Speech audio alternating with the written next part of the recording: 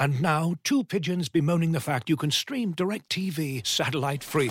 Hey, Frank, a little birdie told me you don't need a satellite dish to get DirecTV. What's little birdie? Was it Jimmy the Sparrow? It's a figure of speech. Point is, you can stream DirecTV over the internet now. Oh, sure. Next you're going to tell me those big birds are made of metal and filled with people, right?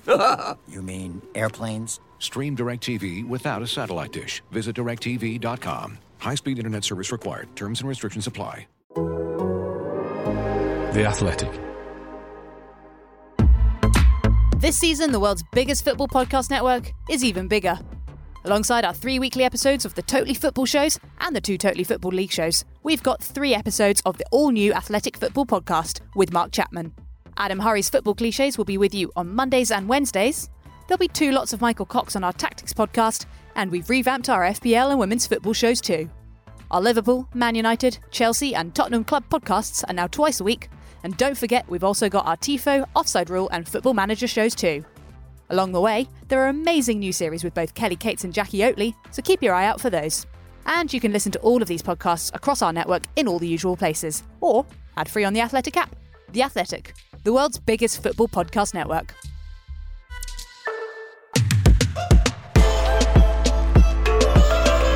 It's the Totally Football League show. Plenty on our agenda today as we look ahead to the weekend's EFL action, reflect on a wonderfully nutty set of midweek cup games, recoil in shock at the news Steve Evans got sent off, praise the plethora of perfect penalties, principally at Pride Park, and chide over enthusiastic celebrations. Albert Ado? Nah. This is the Totally Football League show in association with Paddy Power. Hey gang, it's me, Matt Davis-Adams, here again. I am joined today by Super Sammy Parkin. Hello, Matt. Hello. And the less temperamental Robinho, Robin Cohen. Thank you very much. A return to training for me for the first time in 18 months yesterday. I've got to say, everything hurts. Everything. Are you the less temperamental Robinho? I mean, I'm kind of assuming that. Well, you've only seen my podcast persona, Matt, so... Yeah, we'll leave that there. All right, well, we'll see as the season rolls on, I guess. Some news and notes that I wanted to chat through before we get to the weekend's action. Standout moments from the EFL Cup. Sam, you were at Brisbane Road on Wednesday night to see your beloved Queen's Park Rangers. Give us a 30-second match report and then get your Del Boy on and admonish Uncle Albert.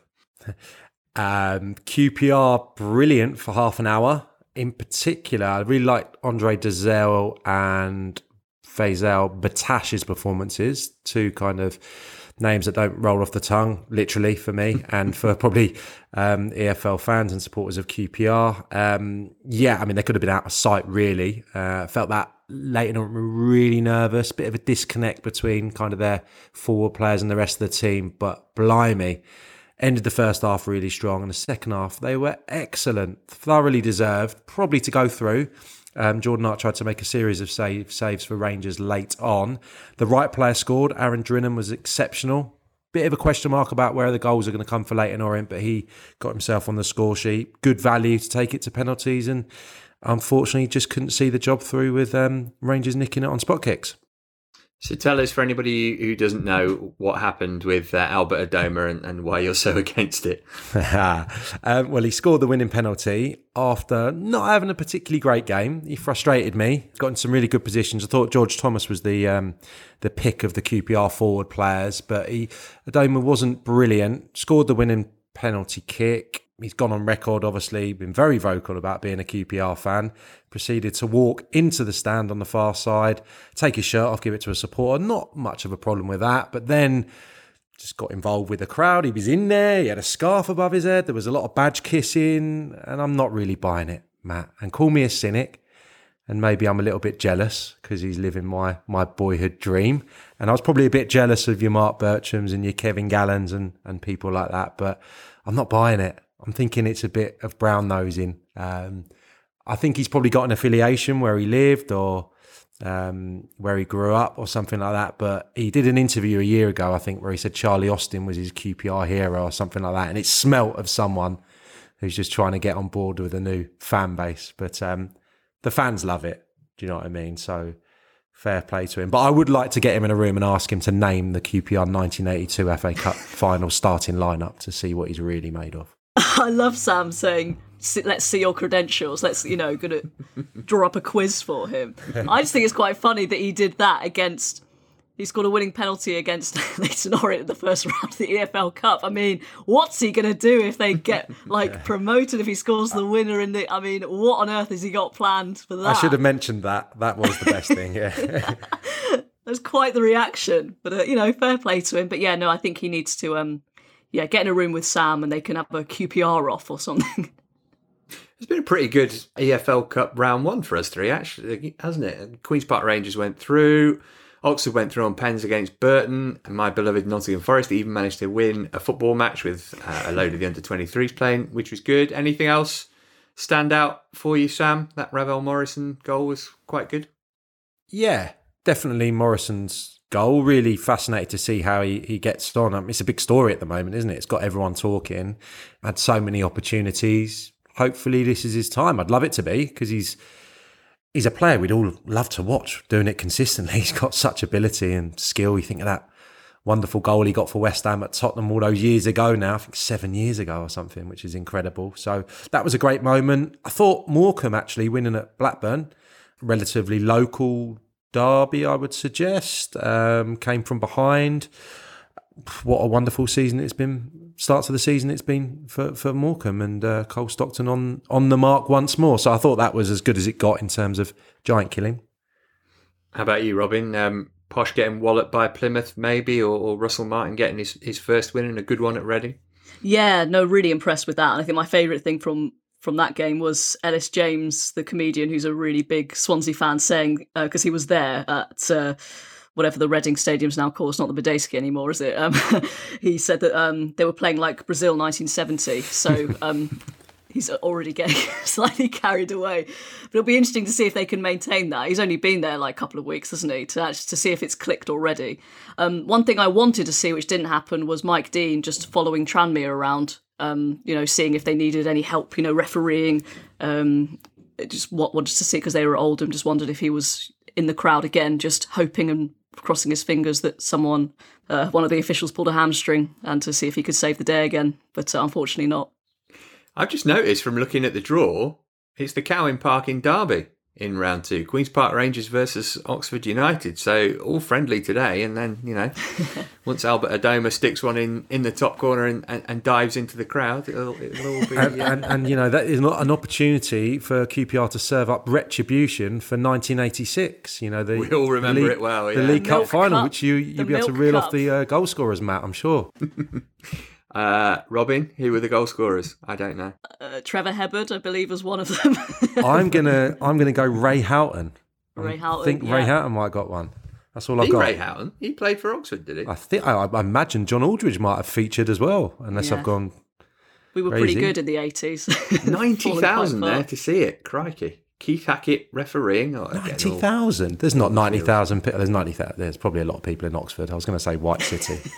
90,396. I mean, I'm getting this from Wikipedia. Hebbard, Houghton and Charles got the goals. Hebbard also scooped the Man of the Match award. That's enough on the 1986 League Cup final. I think the only other thing that caught my eye from the draw, producer Abby will love this, just that Arsenal are in a regionalised draw for a cup competition. This is so low rent, it makes me laugh quite a lot. That is good news. Anyway, second round of that is later on in August. And what about some transfers that have happened since we've been away? I guess Adam Armstrong's the main one that stands out, Robin. 20 million plus add-ons, a decent fee for a championship club to get, albeit everybody knows that they've got that money now, but it's so difficult to replace goals in any team. Oh, incredibly difficult. And he provided more than goals, didn't he? With so much energy, and one of those rare strikers that you would almost put your house on him scoring when he goes through. I think it was 29 in 43 in all competitions last season.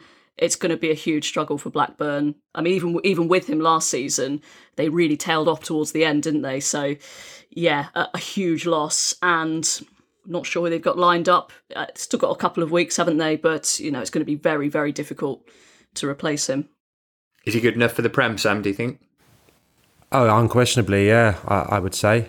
Yeah, schooled at a Premier League club. I think it feels like he's been doing this for, at least 2 years now, consistently. And I spoke about this the other day. I think when you look at the attributes that Danny Ings has got and brings to the party, I think he can replicate that and maybe even do a little bit more in time. I don't think Danny Ings, probably partly due to his injuries, has had that ability to run in behind loads. He's good with his back to goal now. He's a good 18-yard box player, but I think Armstrong brings you that as well. He can pick the ball up from deep and he's gone. Very good around the box, wriggling and getting shots away. So he's been exceptional. And having lost obviously their main marksman, I think he's nearly as good as you could have gone in the second tier. So really hopeful that he can have a great time in the Premier League. Penny for the thought of Newcastle fans. Could have had Ivan Toney and Adam Armstrong up front this season, but you got Joe Linton instead.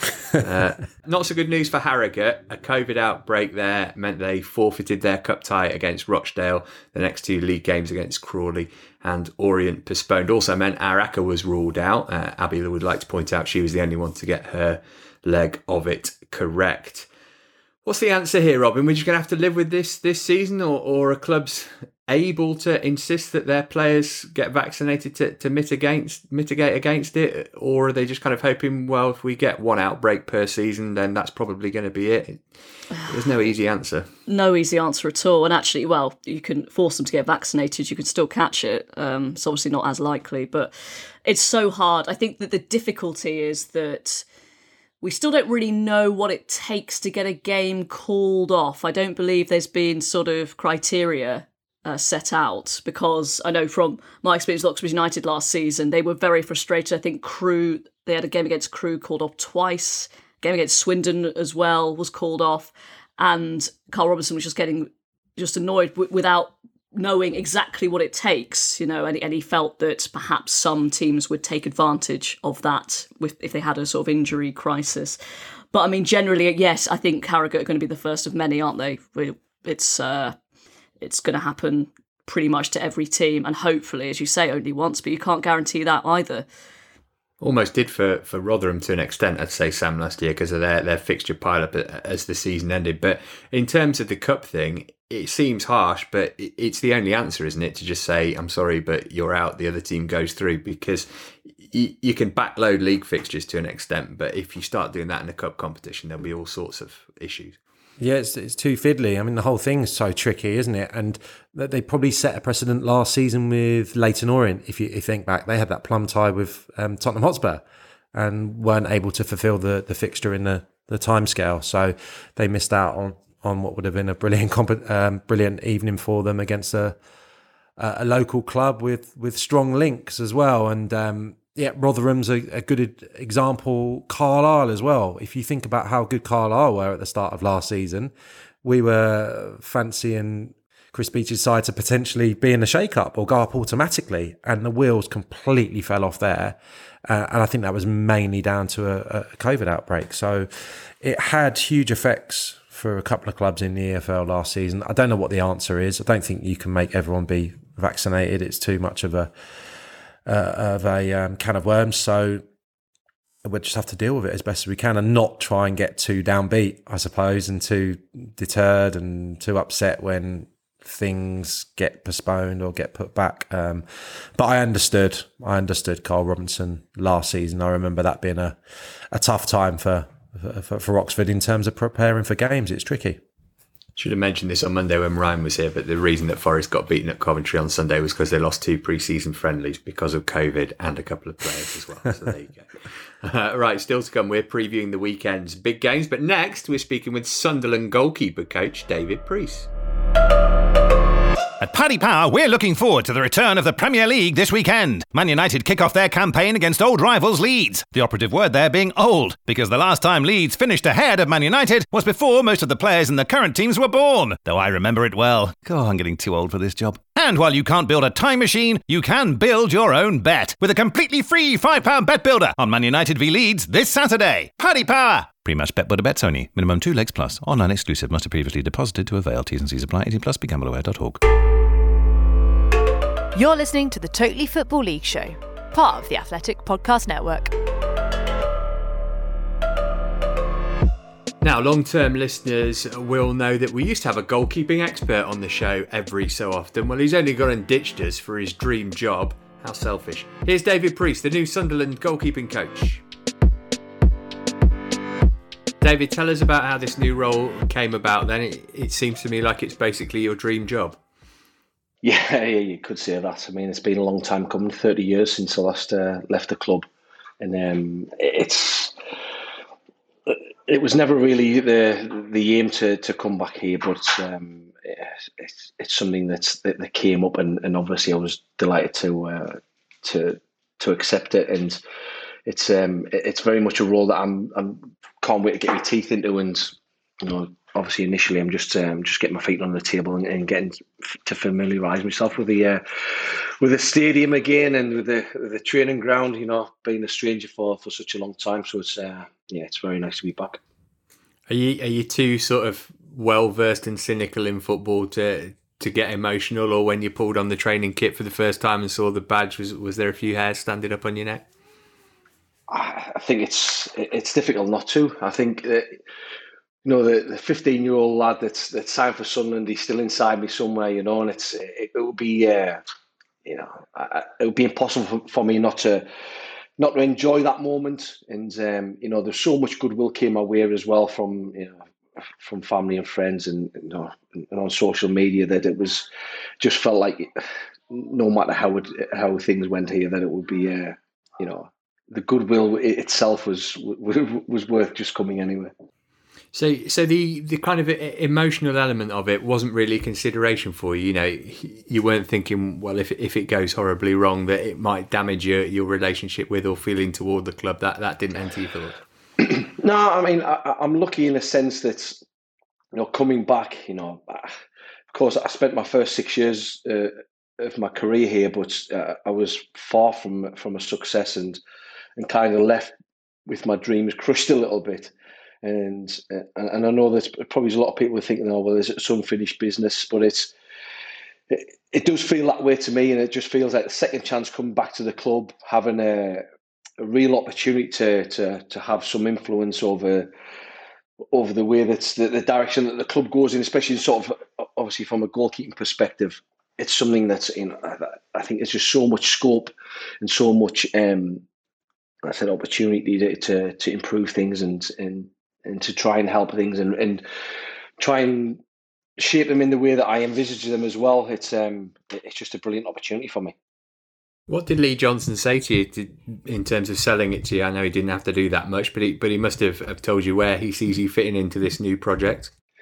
Yeah, I mean, I didn't really know Lee that much before I came in, and initially I was asked to help out for a week when Lee Butler, the former goalkeeping coach, left, and that's kind of where the whole process started from there. And of course, I'm familiar with Lee's work, and I played with his assistant at Aberdeen, Jamie McAllister. So there's a little bit of familiarity there, but still going through the whole process of interviewing. Because of COVID and things. The first one was a Zoom interview, then it was interview in person, and so it seemed like a long drawn out process, but in the end it was kind of, because the club had been so thorough, that it just felt right anyway. And I kind of put myself in a position where I'd gone away to Sweden for a couple of years, worked hard over there, did a little bit of work with Rochdale towards the end of last season, and then kind of put myself in a good position where I did have 4 or 5 offers come the end of last season. So the Sunderland offer came late, and of course, everything that goes with that, it just it made me hold off on everything else and to make sure that this was right, and of course it was, and I'm glad I'm here. So you got Lee Burge and Anthony Patterson as the 2 first team goalkeepers there. Does it help you a little bit, and does it help their dynamic that they've both played already this season? Obviously, one in league and one in cup. So you've not got one kind of looking in from the outside. Yeah, that does help. I mean, we've also got Jacob Carney, who we got in from Manchester United. He's kind of a little bit down the pecking order now, but yeah, it's a real healthy position for them all to be in. And I think that I've been in a lucky position that because I am a Sunderland supporter, I am a Sunderland fan, especially over the last few years, I've been to a lot of games. I've seen a lot of the football. I've got to know their games, especially Lee Burgess. Got to be familiar with his game. So it's I'm not coming into this sort of blind, and it was good to come in and see them firsthand. And yeah, you're right. Same with young Anthony. He was, apart from a couple of Papa John's games or Checker Trade Trophy games, I think Tuesday night's game against Paul Vale was his first full debut. So it was good to see him in action, and it certainly looks very promising. I think that regardless of what happens from now to the end of the season, recruitment wise, we're pretty well looked after in that respect. And you'll need that, won't you? Because it's a really stacked League One this season. We've spoken on the pod about how competitive it's going to be. But that said, it's promotion, the aim as ever for Sunderland this time round, right?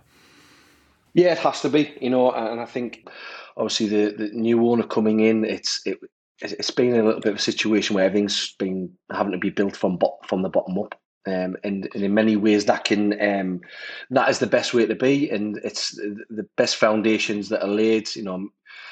That success later on is maybe, I don't know if more likely, but it certainly gives it a better preparation for it. But at the same time, that takes time. The foundations being put in and doing everything right and putting the right infrastructure at the club, that takes time as well. So it's a real balance between the two. I think obviously long term is the aim is to get back where we were, but of course there's going to be a lot of hard work goes in before that. Right, before we let you go, I'm sure that you're aware that it's National Mackem Day today. So here's a pop quiz for you. Apparently, according to an article I read, these are things that only people from Sunderland know/get. What is/was the Roker Park tap? Oh God, that's a good one. Was it a pub? No, apparently it was a sculpture of a tap on Roker Park boating lake. It was, yeah. Looked like it floated in midair. Yeah, exactly. And people used to put washing up liquid inside it so it would just form up. That happened a lot. In my defence, I didn't live here for 20 years, so... All right, well, let's see if you can do better on the next one then. What's a pink slice? Oh, that's it's like a cake or biscuit. Correct. Yeah, it is a cake. I think you can get them in Greggs these days, so obviously the popularity has increased. Well, that's the kind of hard-hitting journalism that you were used to when you're on the other side of the mic. David, we're so pleased for you that you've got this gig. It is absolutely superb to see you back at Sunderland. We wish you all the best for the rest of the season. Oh, cheers, mate. Hard work starts here, right? David Priest, Sunderland goalkeeper coach there. Black Cats fans excited by the signing of Dennis Sirkin. He's a 19-year-old left-back from the Spurs Academy. If you want to know more about him, you can by heading to the now sadly defunct Next Big Thing podcast to hear more about the former young Spurs prodigy. So that's left-back sorted, Sam. And they're going to be doing much more business, do you think? And if so, in what position? Oh, that's a good question. I'm not too sure. I think they had a few players playing in unorthodox positions at the weekend, so I think they're a bit short. That could be down to injuries currently. I think the biggest question, I suppose, is where they're going to get all the goals from. Still, I think Ross Stewart has obviously had a brilliant start, exceptional start, but you can't really put your house on him being the answer for the entirety of a League One season. So are they going to bank on Will Grigg rediscovering what he has been at that level in past seasons, or are they going to go into the market there to add a few more goals? But yeah, I'm sure all managers that are jostling going to be jostling for the playoff positions and the top positions in that league would want to add one or two more in before the window closes. Otherwise, yeah, you could fall a little bit short. Yeah, there'll be lots more deals done in the end of the month sales, I'm sure. Right, next we'll get to our weekend previews. Looking for an assist with your credit card but can't get a hold of anyone? Luckily, with 24/7 US-based live customer service from Discover, everyone has the option to talk to a real person anytime, day or night. Yep, you heard that right. You can talk to a real human in customer service at any time. Sounds like a real game changer if you ask us. Make the right call and get the service you deserve with Discover. Limitations apply. See terms at discover.com/creditcard. Because you're a listener of the Totally Football League show, you can get a third off an Athletic subscription right now. All you need to do is head to theathletic.com/league show and you could read pieces from the likes of Ryan Conway, Nancy Frostick, Steve Madeley and many, many more writers. That's theathletic.com/league show. Let's start our look ahead at the Seaside with Blackpool welcoming Cardiff to Bloomfield Road. Both sides had 1-1 draws on opening day. Tangerines probably happier with their point at Bristol City than Cardiff with theirs at home to Barnsley. Actually, Robin, it's been a good start to the season for Blackpool because they had a thumping great win 3-0 against Borough in the Cup midweek. That's the first of 3 straight home games. This after most of us tipped them for relegation on the preview pod, so probably what motivated them. It usually happens, doesn't it? A good start after a really good ending to a season, which they definitely had. But yeah, I think really good start for them. Really good that they managed to get that draw against Bristol City. I believe that was their only shot on target in that 1-1 draw. So maybe they need to be a little bit more creative. Although 3-0 against Borough, you can't really argue with that. I think they made 7 changes. Borough made 9. So difficult to sort of draw any hard and fast conclusions from that. Just rewatching their game against Bristol City, they looked a little bit suspect defensively. It looked like particularly down the right-hand side, they looked like Bristol City were getting the better of them, but they've got some really good players. Actually, Sam, I wanted to ask about Jerry Yates, someone you know really well. He obviously did incredibly well last season. Think he's ready, like Adam Armstrong, ready for the Premier League? Is he ready for the Championship? I think so. I don't know. It's a big pressure on him to go into a league that he's never played in before and be expected to. I think he got 15 last year, and I think 5 were penalties, maybe something in the region of 5. So he didn't score bundles from open play. So I think it's a big ask, but I think considering what he did in League 2 and then in League 1, yes, this is a greater leap, but I think you have to trust that he's going to be good enough, and he's got real confidence and momentum behind him as well. And he's more than just a goal scorer as well. I spoke about the numbers first off there, which was probably wrong because he's such a complete forward player in that he sets the tone for Blackpool, and especially with the fans back in Bloomfield Road, his energy will be catching, I think, with the lads and also the support. So he's an all-rounder, which was such a nice dynamic with him and Owen Doyle in that wonderful season at Swindon. So yes would be my answer, but maybe not in terms of hitting 15 goals. Usually goals when these two teams met. They haven't done so since 2015. Cardiff won 3-2 in Wales. Blackpool beat Cardiff 3-2 in the 2010 Championship playoff final. Cardiff beat Sutton 3-2 in the Cup on Tuesday. James Collins and Marley Watkins, their 2 most high-profile summer buys, I think. Kiefer Moore came on for Collins midweek, Sam, I know. Do you think they can/will play together? I wouldn't think so, to be honest. I think he'd be more likely to go with just one of them with some mobile wide players. It would be my guess, and that's kind of the area I'm a little bit concerned about Cardiff. You never have any concerns about them defensively, especially under Mick. Great midfield options, defensive midfield options. Pack, Volks, Bakuna, Rules, Wintle, probably 2 of those will play. And then I'm looking at it and I'm thinking, is there going to be enough quality there to create goals for Collins and more, and provide goals themselves and assists? You're talking about players like Josh Murphy. Ryan Giles has been the big plus point of the pre-season and the opening couple of games. Ordinarily a left wing back, he's been playing in the forward 3. And he's been excellent. I think was their best player against Barnsley on opening day. So I think him and Murphy are the 2 they're going to turn to. They've got to have big seasons, I think. Otherwise, they may fall a little bit short. And I thought, just to accentuate the point, Marley Watkins on trial, essentially. Scored 2 of the goals against Sutton. Been around the block. No question a quality player. And he's trying to get a short-term... I think he's on a short-term contract now, with a view maybe being kept on longer. So, yeah, for me, there's just question marks about whether their inexperienced wing-backs and those forward players are going to provide enough ammunition, I suppose. Could be Marley's redemption song if he does well, I suppose. Yeah, greeted with the silence it deserves, that Bob Marley joke. Now then, let them come. Let them all come down to the Den. Not all, just Blackburn Rovers this weekend. Millwall had that spicy draw at QPR before seeing off Pompey in the Cup. Always going to be a stretch to keep Armstrong for Rovers. Now they start life without their main man from last season.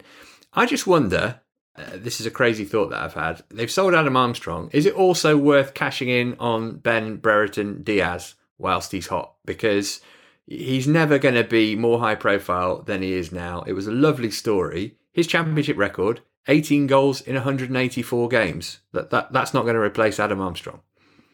That's a really good point, actually. Although possibly should have done that a little bit earlier on in the transfer window. Because you're right, yeah, his profile is high. And actually, yes, fantastic. They've now got a Chile international at Blackburn Rovers, but he does miss quite a few chances, doesn't he? I saw him miss quite a couple of good chances against Morecambe in the Cup in midweek. And yeah, they had a good win to start the season against Swansea, but if we're being honest, they were kind of given both of their goals in that 2-1 win. That's a really interesting concept. I mean, I think they can't really lose both of them, can they? Especially without replacements. Although I don't know, I might be being a bit harsh on him. Is Brereton Diaz slightly better than we're making out? I would milk it for everything it's worth this season commercially. And, when they're able to, let's have people on the plane and taking the delights of Blackburn and coming to the game sporting the replica shirts and reinvest the Armstrong money and give him a little bit of help. And I just think he's on the crest of a wave, isn't he? And to be honest, he's not someone we spoke about a lot, is he, in the last couple of seasons? We're talking about him right now, and he looks to be involved in all of Blackburn's best attacking play. And yeah, the statistics aren't particularly good, but who knows? Stranger things have happened. Still a very young man. He could start to score more consistently because he must be feeling brilliant.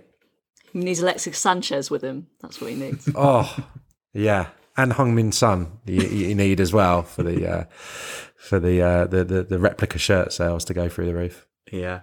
What a summer he had. While we're speaking of strikers, Millwall bought in Benik Afobe on loan.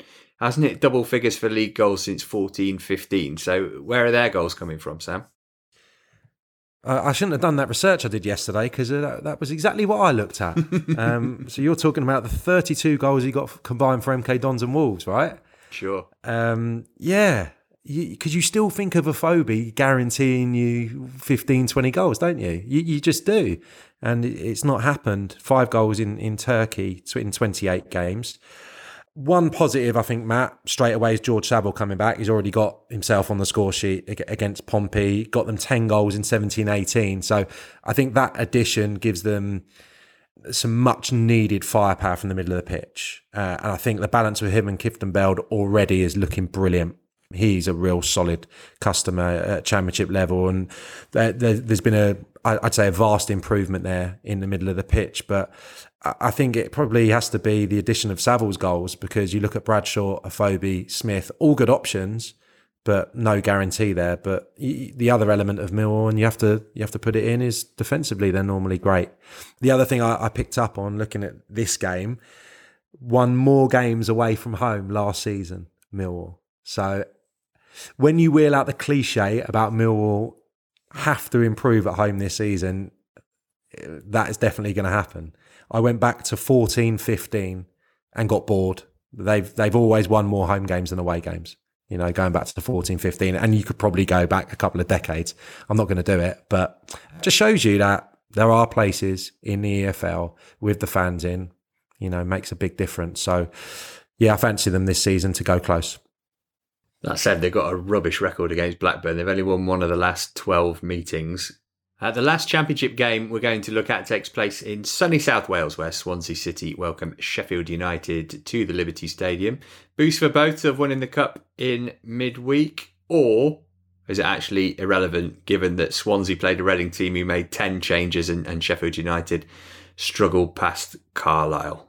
I think the best thing about this was, even though, yes, it was against Carlisle and it was a bit of a slog, Rhian Brewster scoring, finally. It had shades of Dominic Solanke for Bournemouth. People were counting up the games, before he scored his first goal. And then, he started bagging a lot more frequently. And I'm just hoping that he's broken his duck now, and now Rhian Brewster can can show what he can do, because we've seen him at championship level with Swansea, what he can do, and he's clearly a talented player, and it felt like he had the weight of the world on his shoulders for Sheffield United last season. So I'm really hoping, I'm sure he's got a little bit of motivation as well going up against the club where he was so successful. It's a striker-heavy show this week, Sam. Ollie McBurney, another with links to both clubs, looked brilliant for Swansea. Hasn't scored for Sheffield United in 2020. Obviously, there was that incident with him over the summer as well. He got arrested after a punch-up that was filmed back in May. Another player looking to kind of reinvent himself back in the Championship. Definitely, yeah. And it only takes, one good performance to get you back up and running, and just remembering back to how it felt when they were flying in the Championship. I think Brewster's been trying so hard, hasn't he? I think, mentally he looks to have been really searching for some clarity with his game. I agree with Robin, that should do him the world of good. He'll be looking forward to his return to Swansea, and he would have probably been going there with a bit of trepidation before that goal. So both of them really capable. It would be wonderful for Sheffield United if they can both get going, because they've got so many of these players that you could point towards who've doing the business before at that level, and we're just waiting to see which ones are going to come to the party. But I'm sure they'll be fine, Sheffield United. I think it's a good time to play these teams. I do. I think, Fulham and Sheffield United and West Brom, maybe to a lesser degree. I think it's a good time to be playing them, and Swansea will be buoyant after, yes, against a very weakened Reading side, but a really good victory which underlined the way that they want to play. And they had all the ball, 73% at half time, which is incredible numbers, and a really potentially exciting front three of Pirro. I hope I've said that correctly. The signing from PSV looked brilliant. Looked really good, and comparisons to Michu I've heard already from the Swansea supporters. Scored a wonderfully taken goal, and with Lowe and Danda supporting him, that could be fun. That could be really exciting after a season last year where it wasn't particularly good fun watching Swansea, especially in attack. Defending wise, loved it, but going forward it was a bit meh. I'd agree with Sam about, I think Sheffield United are going to be a bit of a slow burn, just because it was so bad the back end of last season, especially when Chris Wilder left.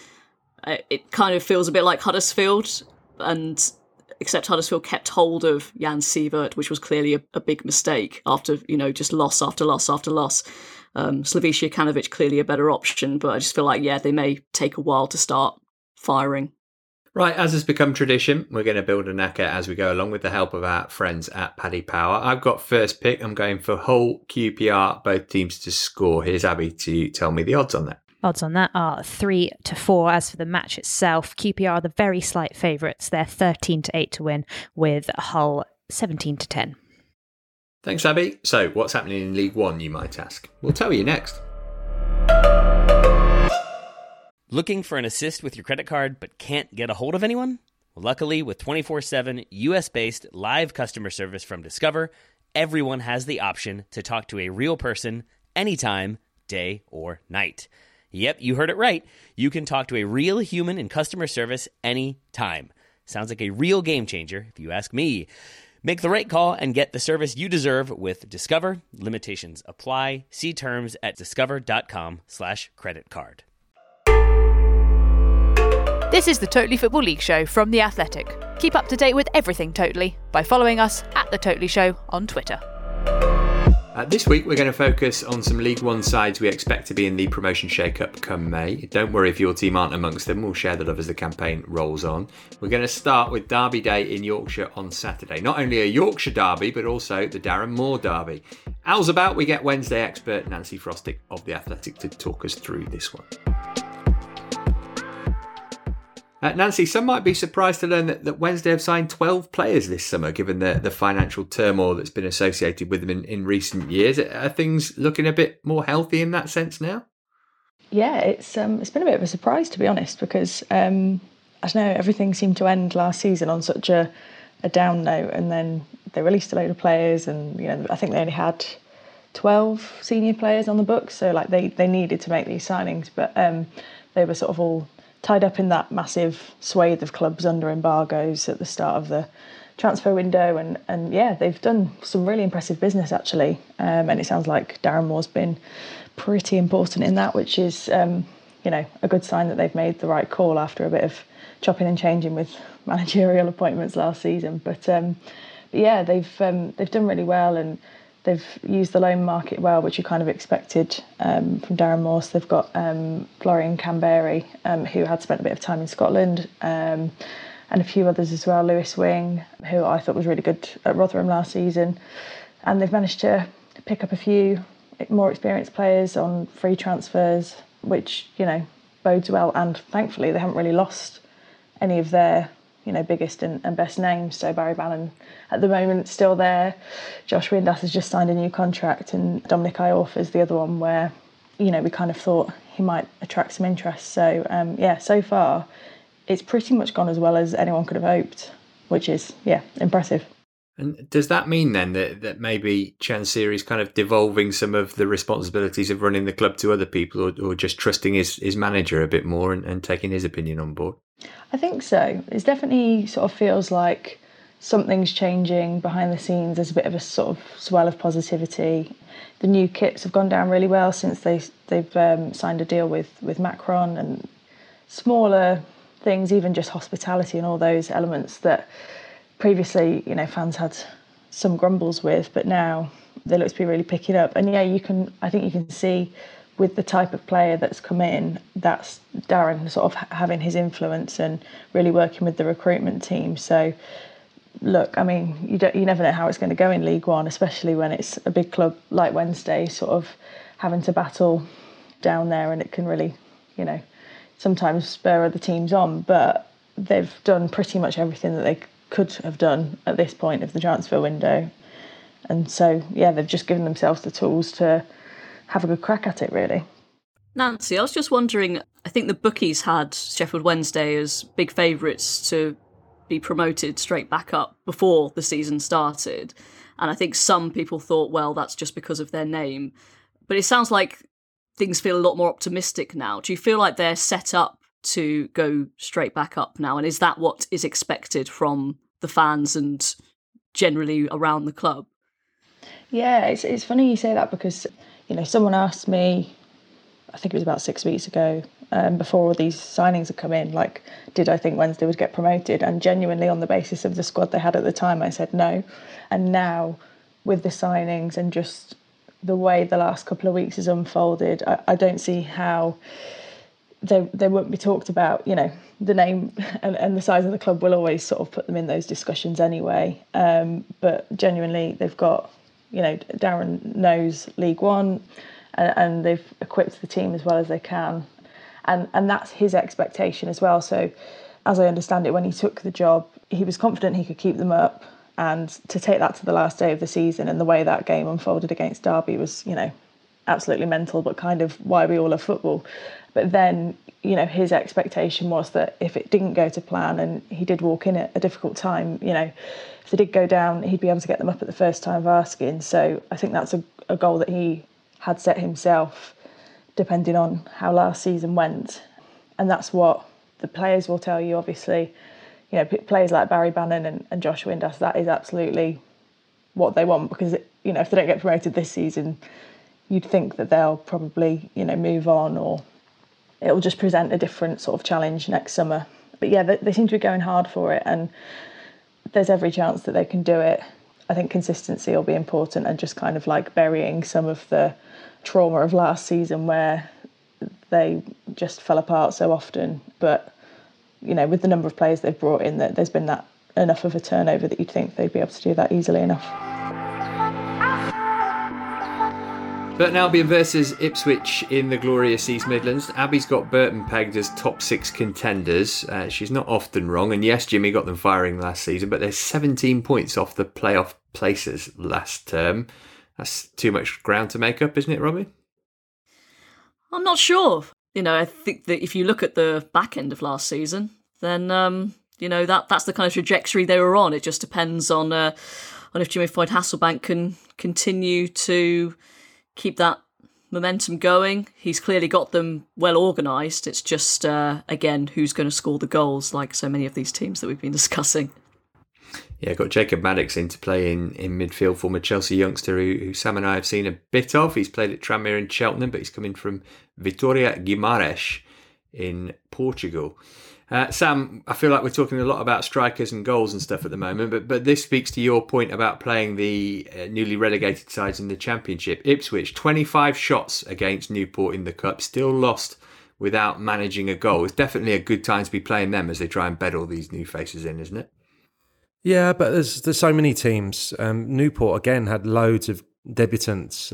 I spoke of Morecambe at the weekend, so it's just because Ipswich's signings have been a bit high profile, it gets magnified, I would say. And I wouldn't say I feel for Paul Cook, but I just worry that some of his comments post match, it's just going to begin to sound a bit like a broken record. And I think it's the nature of the beast a little bit. You have to call for patience. You have to. But the supporters don't really want to hear that. I think there was enough in the two performances to suggest that they will come good and the supporters will buy into that. I mean, this was incredible, wasn't it? As you say, Matt. I looked a bit deeper. 16 shots inside the 18-yard box. Dobra had 8 shots himself, which was the same as Newport. 2 strikers, 9 attempts between them, Bon and Barry. Hit the woodwork twice. I mean, yeah, it was a bit of a one-off. So take it at that, and that they'll start to go in, surely. And 4 League One games against Burton the last 2 seasons, 4 victories for Ipswich, 2 1-0s at Burton. So I could see something similar. Won't be a lot of goals, but I think this could be the start of Paul Cook's revolution, if that's a phrase I should use. You can. I don't know about should. Oxford and Charlton both looking for the playoffs. They meet this weekend. Carl Robinson coming up against one of his old employers. What's the state of play down at the Kassam, Robin? Is your team, are you all feeling that Robinson's still the man to try and get you up? I think so, yes. Although he does need to stop talking about referees after every game, because again, he had to start the season watching from the sidelines against Cambridge, so he'll be back on the touchline today.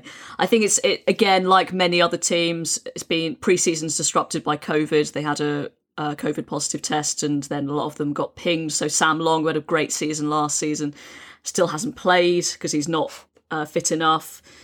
I think the thing I'm going to be looking out for in this game, though, is Sean Clare. Is a really interesting story with him because we brought him in last summer from Hearts as a right back, and he was clearly not a right back at all. It did not go well. But he really showed some good attributes. I think technically he was really good. Sent on loan to Burton, and he seemed like one of the instrumental players in their rise up the table as a central midfielder, something that Oxford United have quite a few of. So Carl Robinson decided he had sanctioned the move for him to go to Charlton in the summer. So I'm really interested to see, first of all, how Nigel Adkins deploys him, and also just generally how he gets on, because we didn't really see him at Oxford United, at least. What about Charlton, Sam? We're big fans of Nigel Adkins' Twitter feed on this show, but what about his team? How are they shaping up? Just a bit short, really, in terms of numbers. I felt the business they did was really good, and I still believe that. McGivery will be a really good signing. Obviously, Stockley, Clare, who Robin just spoke about, I think is a good purchase as well. But it's just attack-wise, not an abundance of bodies, not a loads of creativity. 1 shot on target cumulatively across the 2 games. Doesn't make for particularly good reading. And this is the defence that was amazing last season, if you remember, for that spell when I think they went 6 games maybe without conceding. Give or take, these are the same players with the addition of McGivery in goal from Pompey. So no qualms about them defensively. It's just going forward, they're not really connecting at the moment. So I'd expect, well, I know, having heard Nigel Adkins' comments post AFC Wimbledon, that there will be new signings. He wouldn't say when, but there will be. So watch this space. Well, you there, Sam? Your pick for our Aka comes from League One. Can we have it, please? Yeah, just I'm going to go for MK Dons. Free scoring in that draw at Bolton. Loads of good new signings in forward areas up against Sunderland, who looked brilliant in that victory over Wigan. So I would expect a few goals in that game, and should be a really entertaining one with 2 good footballing sides, it seems. So what are you going for? Both to score? Sorry if I didn't say that. Yes. Abby, what are the odds on that, please? Yeah, both teams to score is 8-11, but Sunderland are the favourites here, even though they are the away side, 11-10, and MK Dons are 9-4. Right, plenty going on in League Two. We'll look ahead to some of the standout games next. Mansfield Town and Newport County amongst the teams we tipped to do well in League Two this season. Both started with a win last weekend. Mansfield, though, then beaten 3-0 by Preston at home in the Cup. Sam, do you think they're finished with their spending? We know they like to splash the cash, and you feel like they'll be prepared to back Nigel Clough to the extent that he feels he needs it? Well, I think it's a good squad. Never say never, because we've grown accustomed to them building great-looking League Two squads and then letting us down quite quickly, changing manager, repeat. But I'm optimistic. This is an incredibly attacking lineup that Nigel Clough is sending out. I'm still scratching around looking at the midfield players, thinking who has got a defensive bone in their body. It looks like it's George Maris, who was good for a goal at Cambridge previously, who's maybe playing as the deepest one. The two fullbacks, well, the back four, Gordon, who's a midfield player really, McLaughlin, who's played a variety of roles, Perch, who you'll know, Matt, was a right-back midfielder, really. So that's three of the back four who are quite offensive players, if you like. Well, certainly not, played loads of defensive roles during their careers. And the other biggest thing to note is the amount of balls they're getting in the box. 34 crosses against Bristol Rovers, 28 against Preston. That's 62 by my maths in 2 games. I think that's a little bit abnormal. It seems rather a lot. And with the firepower they've got, especially Hawkins, who's a big old school centre forward, that looks like the way that Nigel Clough's going to try and get out of the division, being very positive, attacking and getting balls in for a couple of really good strikers that they've been able to capture. On a serious note, Nigel Clough obviously has rarefied status here at Davis Adams Towers, but putting his dog in the official team photo, that's a booking for me. That's a bit too Brentian for my liking. Obviously, Brian used to have his dog on the training ground all the time, but yeah. Bobby on the front row in front of Nigel. You already got a perch there. You don't need another animal. What about Newport, Robin? 2 wins, 2 clean sheets. So no hangover from the playoff last season. Another manager for whom it feels like this is a key campaign. I mentioned that with Carl Robinson, but for Mike Flynn to go again is going to be kind of tricky, isn't it? So maybe it's this season or never for him at Newport. It might well be. I think this is the last year of his contract, and I think he could have left quite a few times. His stock keeps getting high, and then I wouldn't say it gets lower, but he's done such an incredible job ever since he walked in the door at Newport. Very different squad, isn't it, from last season? Lots of turnover. Surprised to see Padraig Hammond leave this week on loan to Exeter. Josh Labadie and Josh Sheehan have already gone, so quite a few key players have gone. Obviously, you have big Kevin Ellison, who will be good for the odd goal. And great to see Timmy Abraham score the winner in midweek. Be great if he had a sort of similar loan spell like his brother Tammy for Bristol City that really put him in the public eye. So, it's an interesting one with Newport. I think, again, Mike Flynn, he's going to do a great job. They'll be around the sort of top half and hoping to get into those playoffs. But as I say, with so many new players, it's just a difficult one to assess. The thing I would say, though, is, again, they pulled off another cup upset. It's like he kind of has to say, lads, we have 41 cup finals or something to go. They're just incredible cup team, but they genuinely just fall short when it comes to the league, which is it's quite upsetting, actually. What about Salford against Sutton? Originally meant to be at Gander Green Lane, but they're still redoing the pitch there. It was artificial. You can play World Cup qualifiers on a 4G pitch, but not a League 2 game. 2 teams with contrasting ambitions for this season, I think. Sam, how much of a big deal is it for Sutton that they're not getting to play at home for a little while? Tricky, but you would think that the mood in the dressing room would be brilliant. They were at Cardiff, weren't they, in the week? I mean, that's pinch yourself stuff, isn't it? With all respect, supporters and players and coaching staff, probably where they were 2 or 3 years ago. So I think that the the excitement will get them through the next weeks. That said, they need to get something to show for their efforts, because all of a sudden it could become a very long, tough season looking up the division, taking the body blows. So I think they're all right at the moment, but if this goes on for 2 or 3 weeks and they don't pick up any points, they'll want to get back home quick, smart, and have that home advantage. Place that I know relatively well, and I'm sure they'll be able to build, that into a tough place for opposing sides to go, because I'm sure the facilities won't be, like some of the top clubs at that level. Probably not like they are at Salford. Actually, Robin and Gary Bowyer, he's just going to say to his team, look, you've shown you can do it against a championship club, albeit one in turmoil, so there's no excuse for you not to get it done against Sutton United. Oh, no excuse. I mean, I think that's the other thing, is that Sutton are not expected to get anything from this game, so they're going to play with complete freedom. I would say on the pitch thing, Harrogate did pretty well. I mean, they survived, didn't they? Last season they had a similar thing. But I do think it's a ridiculous rule. It's, as you said there, you could, what was it, World Cup qualifiers you can have on them and not. I just think it's not like the plastic pitches of old, is it? They're all right.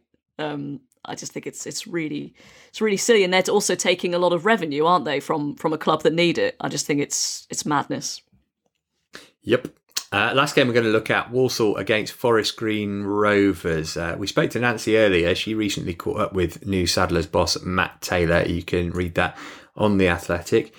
One of your old clubs, Sam, before we get to Walsall, who was the best player you ever played for as a manager? Joe Royle was pretty tasty in his day, wasn't he? Who was the best player I ever played for? So, as in a manager who was a good player. That is excellent question. Weirdly worded, but excellent question. I've got so many. That I saw, I'd have to say Jim Magilton. Yeah, I mean, I wanted to strangle him at times when he became manager, and likewise, he tried to strangle me a few times. But what a player!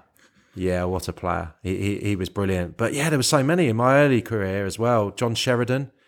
I mean, Andy King was unbelievable for Everton, my Swindon gaffer. Mick Harford. Joe, obviously. Joe Royle was amazing. Andy Ritchie at Oldham. Yeah, it was a dream for me, those early years, because every club I went to, being a football encyclopedia, as I like to think I am, I did all these people I'd seen on TV and major tournaments and cup finals and stuff like that. So it was a dream. But to get to play with Jim, and then he became my manager. Jim was such a cultured midfielder. He could do things with his feet.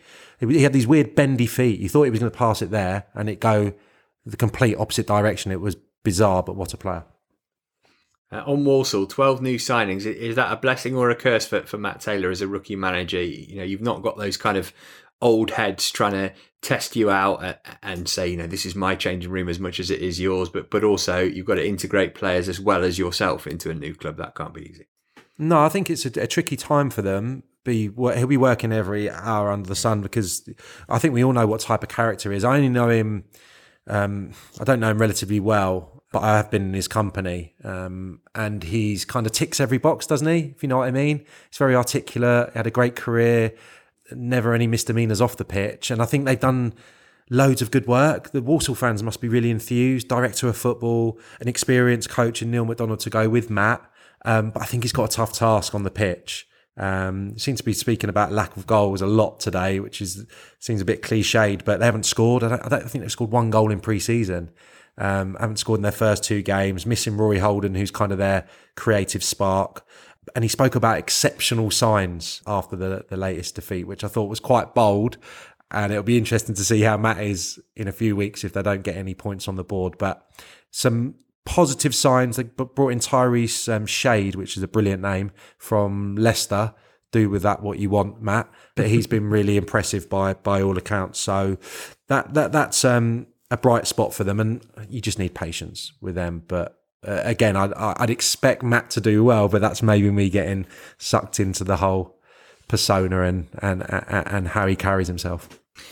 I guess if they're struggling in this game and Tyrese starts on the bench, you could always throw some shade at Forest Green and see how that works. What about Forest Green, Robin? Injury time goals in both their games so far. So veganism equals stamina. What else has caught your eye? I think that was the big thing, actually, that they clearly have something about them, that they clearly keep going and they have the confidence that they will score. A really good start to the season, managing to do that. You know, getting 2 against Bristol City, who obviously aren't in a great position at the moment, and then winning on penalties. I think it's been a positive start. Rob Edwards, another sort of unknown a little bit.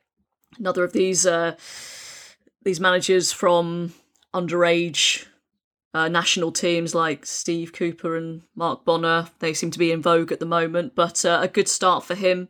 And I think, those late goals will do wonders for them. It'll be really interesting to see those two managers go up against each other this weekend. Your pick for the ACCA comes from League Two, right, Robin? It does, and because I think it's my first ever ACCA in any situation at all, it's a mugs game, if you ask me, but I will take part. Thanks to Paddy Power for sponsoring the show. I'm going for a Bradford win against Oldham, so I'm going fairly safe, I think. Abby, what are the odds on that? And you've got a backup for us, haven't you, for when one of these games inevitably gets called off? Yes, so Bradford are 4-5 to win that one, and Oldham 10-3. So it's a very safe option. To make this in from a treble into an ACCA, I'm going to put in my option. I'm going safe as well, just because I think the odds look quite nice. Rochdale 10-11 to beat Scunthorpe, who are 3-1, and then as we've been hit by COVID many times over the past season and already into this season with our ACCA choices, I'm just going to put in a rogue 5th option so that we'll always be covered, hopefully. And it is a very rogue option because I know how much Sam loves it when we put in a draw into the ACCA option. So I'm going Walsall versus Forest Green, 21-10, the draw. That's your ACCA covered for this week. The ACCA, though, ignoring the Walsall option, is coming in at 9.39 to 1. All right. Sounds worth a go. You can find out these odds and more at paddypower.com or the Paddy Power app. Prices are accurate at the time of recording. It's over 18s only. T's and C's apply, and when the fun stops, stop. Before we go, given Robin's a commentator, I'm a commentator, and Sam's a co-commentator, I'm sure we all took a sharp intake of breath when we saw Adam Armstrong was off to Southampton to join Stuart Armstrong and Che Adams. Plenty of potential to trip over the tongue for us behind the mic. Robin, anybody else who you always get worried about when you see that they're playing? You got Watford this weekend, haven't you? I mean, they change players very frequently, so that's a tricky one in and of itself. It is, yes. No, just looking at their squad, they always seem to have the biggest squad when you're looking in the Premier League. But it was one this week, actually. Had never heard of him, but my blood ran cold when he scored for Gillingham. Gerald Sithole. Yes. I believe. Yeah. I was like, I'm so glad I am nowhere near that. I put him on the group chat this week, actually, because I was so amused by his name. But yeah, I didn't think that he might be tripping me up. Sam, have you got any? Not that it can trip you up in terms of Robin's one, but I'm just going to go every commentator's nightmare from the last 5 years. It's got to be, is it Milivojevic or Milivojevic? Which is it? I still don't know. I just freestyle. I just, flip-flop between the two for 90 minutes consistently without ever asking anyone who actually knows. As long as you say one of them consistently, I think you're all right. That's the key, isn't it? The only other thing is, for commentators, there are certain names that you have to say the whole name. And the main one, I'd say, is a certain centre-half for Leeds, Robin Koch. Because a couple of commentators last season, especially when I think he took a couple of shots, and they just said his last name, and you're going to get partridged on Twitter. Yeah, it's the old Rod Fanny, Stefan Kuntz dynamic, isn't it? I think a slightly cleaner one that always tripped me up was when Wigan had James McCarthy and James MacArthur next to each other in central midfield, and I was beaten before the game had even started because I just could not get my head around that. Well, then they moved to Palace together. Yeah, they did. Yeah, I mean, what was that about? Really, really not fair on commentators. Abby, why have you said George Grant? Because you think it should be Jorge Grant? No, it shouldn't be, but that's what I have heard some commentators say. They've gone with a Jorge Grant because it's not spelt in the traditional George Grant way. But yeah, it is George Grant. It's not Jorge. Name names. There was a co-commentator that did it as well, wasn't there, Abby? Yeah, he is of this parish. There was also someone who's called Josh Ruffles Roofles.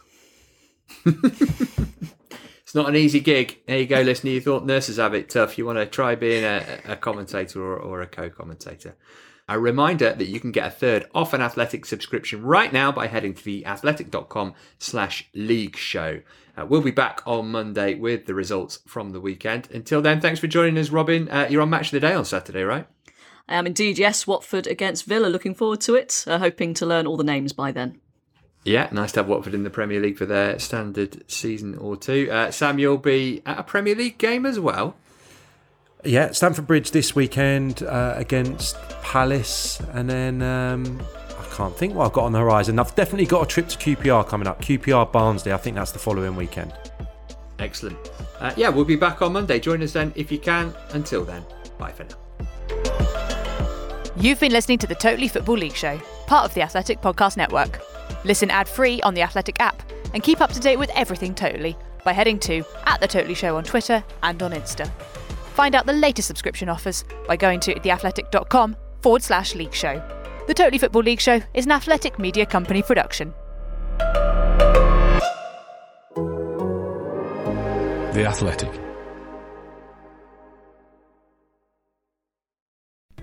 As you've probably heard by now, we've teamed up with BetMGM this season. We'll be using BetMGM lines to make all of our picks, and we'll have special offers for our listeners each week. If you haven't signed up for BetMGM yet, use bonus code The Athletic, and you'll get a 1-year subscription to The Athletic, plus up to a $1,500 first bet offer on your first wager with BetMGM. Here's how it works. Download the BetMGM app and sign up using bonus code The Athletic. Make your first deposit of at least $10. Place your first bet on any game and claim your voucher for a 1-year subscription to The Athletic. See BetMGM.com for terms. U.S. promotional offers not available in D.C., Mississippi, New York, Nevada, Ontario, or Puerto Rico. Gambling problem? Call 1-800-GAMBLER. Available in the U.S. Call 877-8-HOPE-NY or text HOPE-NY 467-369 in New York. Call 1-800-NEXT-STEP in Arizona. 1-800-327-5050 in Massachusetts. 1-800-BETS-OFF in Iowa. 1-800-270-7117 for confidential help in Michigan. 1-800-981-0023 in Puerto Rico. First bet offer for new customers only in partnership with Kansas Crossing Casino and Hotel. Don't forget, if you haven't signed up for BetMGM yet, use bonus code The Athletic, and you'll get a 1-year subscription to The Athletic, plus up to a $1,500 first bet offer on your first wager.